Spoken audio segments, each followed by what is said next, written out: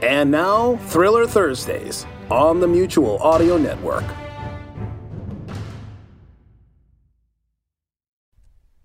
The following audio drama is rated PG for parental guidance.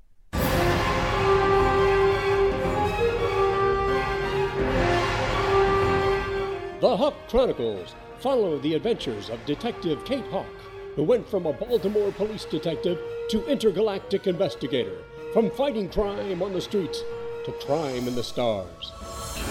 In the last episode of the Hawk Chronicles. Miss Hawk, I know that this is quite a bit to take in all at once, and it sounds implausible, but I assure you that the situation is quite real and a dangerous man is on the loose. Why can't you just send your best people over here and find him? Our general population has no idea that you exist, or that the STIP exists. It is best that you do the majority of the investigating, and we will assist you in any way that we can. When the time comes, we will make arrangements for the prisoner to be extradited to another jurisdiction, and he will disappear from your world.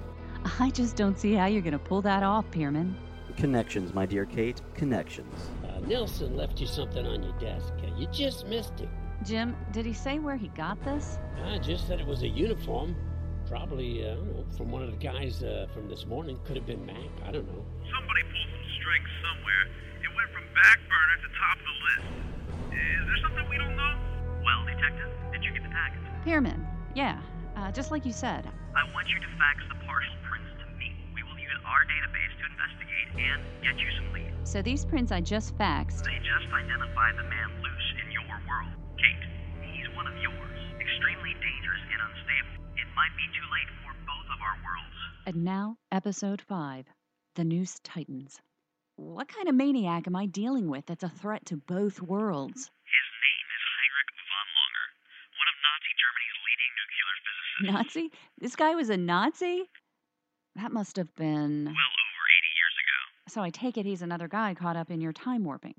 Which means, if he's running around today, you must have taken him... In April 1943, he started with Erich Schumann in what was called Uran-Verein, or Uranian Club, in April of 1939, the day that Germany invaded Poland. The program lost momentum as the Nazis called out the Jews from the academia, and it eventually fell under the control of Hermann Goering. What happened to what's-his-name? Von Langer. He had a major breakthrough, one that would change the course of your history and ours. Von Langer's discovery could have led to the development of an atomic device that would have made America's bomb look like a small firecracker. So your people intervened and took him. We created a background on him, revealing that his father was a Jew. One of our people posing as an SS officer arrested him before he could share his findings with his fellow scientists. And the Nazis fell for it. You must remember that by this time, Goering was obsessed with purification.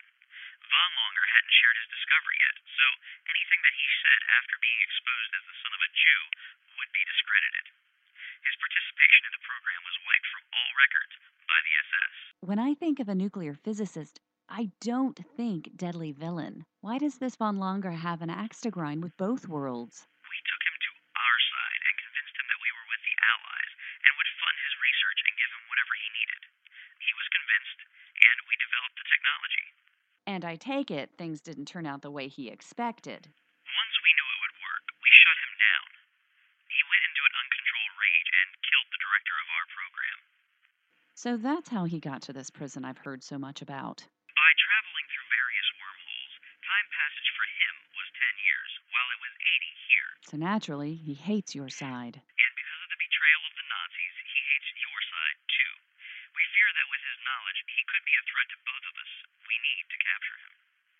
And we need to find out what connection my father has to all of this, what happened between him and von Langer, why my father was arrested. In due time, Kate, all in due time. First, we need to find him.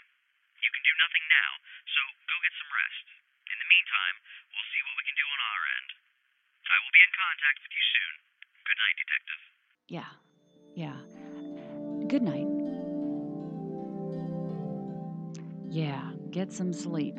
And then I thought, maybe I'll wake up and realize that this whole thing was one terrible dream. There never was a monument on a roof, or a controller, or Pierman. But there the evidence was, right there in my hand. I resigned myself to spend the rest of the evening with a nice glass of Chardonnay and a good book. That would usually put me to sleep. Tonight, it might take 2 glasses of Chardonnay. Hey, you're in early today? Yeah, I thought I'd get a little jump on the day and go through all the online newspapers in the area. Anything interesting? Yeah, there are some interesting things, but thankfully nothing big about our strange little case. What, no UFO sightings in Little Italy? Nope. Just a mention of an airlift to remove an object believed to be part of an elaborate prank. Just the way I wrote it in the press release. Well, I guess that's a good way to start the day. Oh, good news. The fire marshals released the site to us, so I can look for evidence. Say, was there anything interesting in the evidence you got yesterday? No, it's pretty much like Max said. Some partials and unknown soil, no fibers. Nothing for trace either. Detective Hawk, Yes? line 1. Mr. Pierman? Thanks. Kate Hawk. Can you talk freely? Not at this time, Mr. Pierman. It looks like you'll be housing our little soup can for a while. I see. We've uploaded Von Longer's photo to our computers and ran facial recognition through every accessible security camera in Baltimore. And we got a hit. Yes, we have finished our examination, so you can store it for now. I believe you'll want to shift your attention to Federal Hill and a certain fire. I see. Well, if we need anything further, I'll be sure to call you. Thank you, Mr. Pierman. So, I take it we're putting the flying monuments to bed for a while. For now. Looks like I'll be able to help you on this Federal Hill fire. Great. 4 eyes are better than 2. Just one thing. What's that? I drive. But I want to get there today. Yeah, well, at least I know we'll be there in one piece. My partner didn't know how close to the truth he was. We'll get there in one piece, but we might not leave that way, especially if Von Longer was still lurking about. What was he doing in a high-end electronics store? Maybe he needs to make a detonator. A timer for a bomb? Or maybe he's building a device to phone home. Wherever that is, all I know is that I'll have to conduct 2 investigations. One with Jim and one with Mr. Pierman.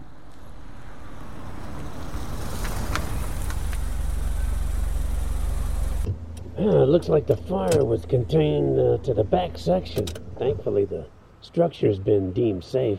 It looks like it's pretty localized. Well, we're not gonna solve it sitting here.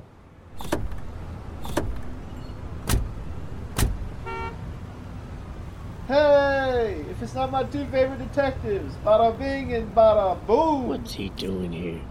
Hey, rookie! What?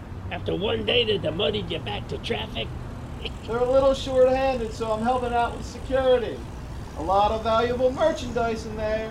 Has the scene been secure since the fire? Since the fire has been put out, nothing's came in, nothing's came out.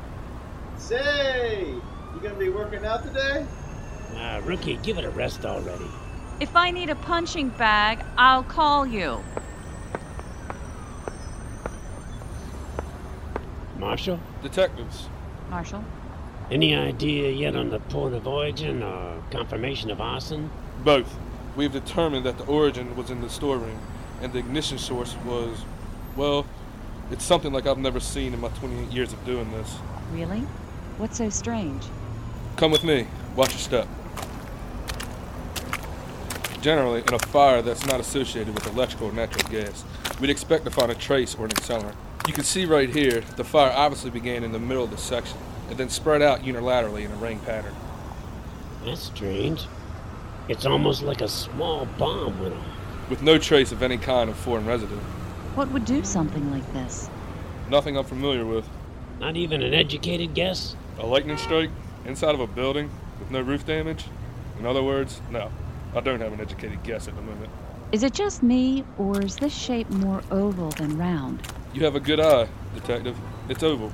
Meaning? Meaning whatever the ignition source was, it was delivered at an angle, not straight down. I've got some things I need to get to our lab. We need to run an additional test on this section of the source. Okay. We'll take it from here. Well, we're 2 for 2 this week. Yesterday? Yeah. Yesterday we're on a roof looking at something out of the X-Files, and today, Mystery Science Theater. You watch too much TV. Jim, do we have any idea what's missing? Not yet. The owner knows what was stored in the section, but with all the damage, it's hard to tell what's missing. Look at these boxes. Yeah, they're pretty much melted. The shelving was fairly heavy metal, so it's still somewhat intact. Yeah, so? So, why is there a void here, and here? Interesting. Look, over here, another void. Maybe these parts of the shelving were empty. And maybe they weren't. I'm sure the owner had some sort of inventory system. Let's get him down here and identify these voids. See if maybe there's something missing. It might give us an idea what the arsonist was looking for, if anything. So we're upgrading it from arson to possible robbery? If we can determine that there's missing inventory, think about it. If it were just arson, they would go for an area that's easy to get to, usually outside. If it's the owner for insurance, he'd go for the whole building, not just a small area in a storeroom. All right, I'll get started on his financials. We can either implicate or eliminate the owner. In the meantime, I'll contact him and anyone who worked here to come down and see if they can narrow down what might have been stolen, based on these voids. Hey, you guys find anything? Do you know if the owner's been by recently? No, but if I see him, I can call you. You can call Detective Barnes. He's the lead on this. Shut down, rookie. Oh, there was one thing. What's that? There was an older man hanging around earlier. I told him to move along. He started cursing at me. At least I think he was cursing. And why do you say that? He was yelling at me some language. It sounded like German. What caused the mysterious burn pattern? Who is the mysterious man Von Langer? And is he about to strike with whatever he's made from stolen parts? Find out next time in the next episode of the Hawk Chronicles Face Off.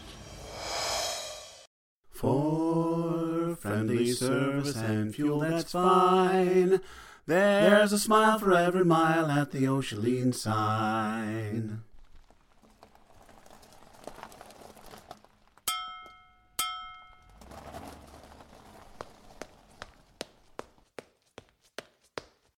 Good afternoon, miss. Welcome to your friendly neighborhood Ocealine station. What can I do for you today? Hola, yes, I need exactly $2 of Ocealine, por favor. Excuse me, did you say... Sí, I said exactly $2, please. This is the Ocealine station, Jess? Yes, indeedy. We sell only Ocealine with or without kelpinate and Ocealine Sargasso with saladine. But why do you want exactly $2 worth? Because the man on the radio told me that I would get more miles per dollar when I choose Ocealine with kelponate. Today, I plan to drive twice as far as I normally do. Yes, I see. And I will also need enough Ocealine to get back home. Juicy? See. I see. For friendly service and fuel, that's fine. There's a smile for every mile at the Ocealine sign. Ocealine.